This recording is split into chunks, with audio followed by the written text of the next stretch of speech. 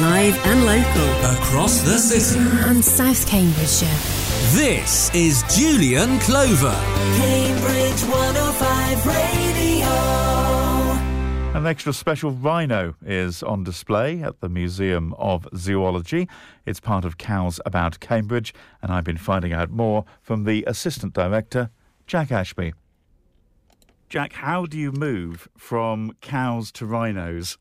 Well, what we've done at the Museum of Zoology is taken the opportunity of being part of the Cows About Cambridge Trail, which is great, and thinking about how we could put a Museum of Zoology spin on it.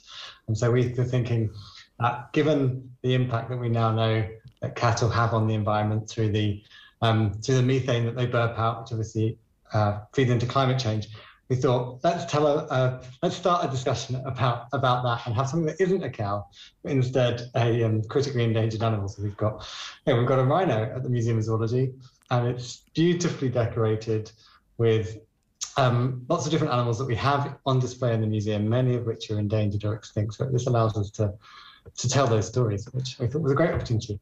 One of the beautiful things about Cows About Cambridge is that all 90 or so of them, both the full-size ones and the mini-moos as well, they're all uniform in their own little way, but they're painted or decorated in a slightly different format. I know, for example, there's a vegan one on the Mill Road somewhere, which is covered in grass, which is almost coming from a similar direction as you are with the rhino. So did you get a cow delivered and you converted it into a rhino, or how did that work?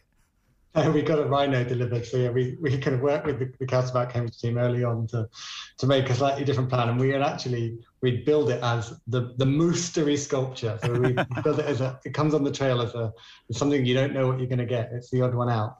We're spoiling the mystery by letting people know it's a rhino now. But there's only a couple of weeks left to finish the trail, so we thought it's time to let the secret out. Right. And is she located? I presume it is a she. I've taken the assumption that all the cows are she's, and I'm making that same sweeping judgment on the rhino as well. But does she? Is she inside or outside?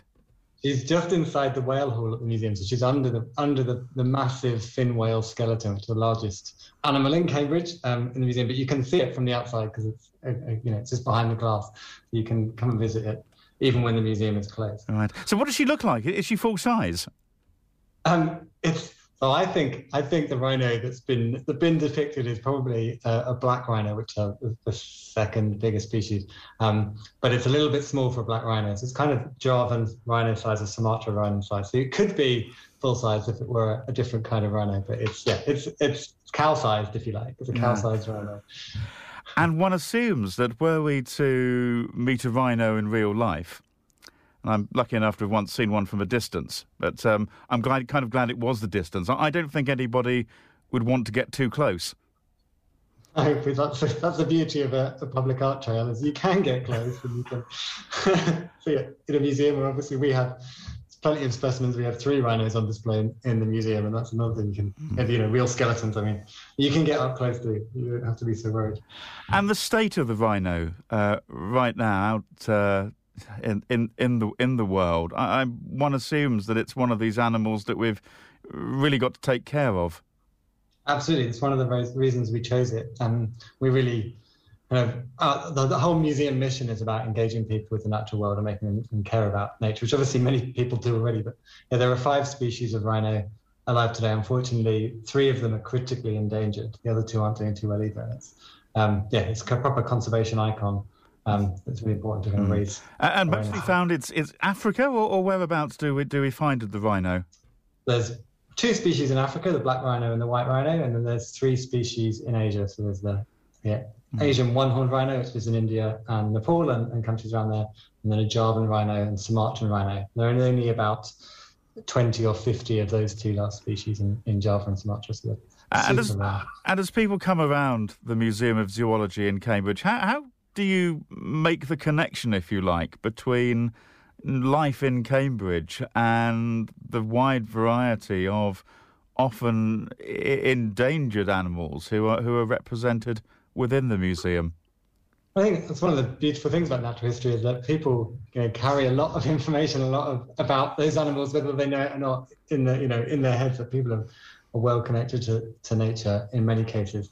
But we do plenty of things. We have a big events program. We have an exhibitions program at the moment, which is also looking at a similar topic. It's called Breaking Point: Fragility in Clay and Nature, which is using sculptures made of fired clay, which is a very breakable material to kind of to draw a connection between the fragility of the wild world as well. And as we said, we've just got a couple of weeks left now of Cows About Cambridge, and after which I think there's going to be an auction to raise funds for charity. What's going to happen to your Rhino? Are you going to put it up for auction, or are you going to keep it back, perhaps? So, all of the sculptures, all of the cows in our Rhino, all kind of belong to Cows About Cambridge Weldon Art Company. So they are, yes, as you say, they're auctioning them all off, including our Rhino for the Break charity. And nobody's going to make a bid to buy it back. It doesn't anything like that. No, unfortunately, we'd love it. It's been, as I say, it's been decorated by Laura Kate Chapman, an artist who's depicted a lot of the animals we have on display, including like our giant ground sloth and our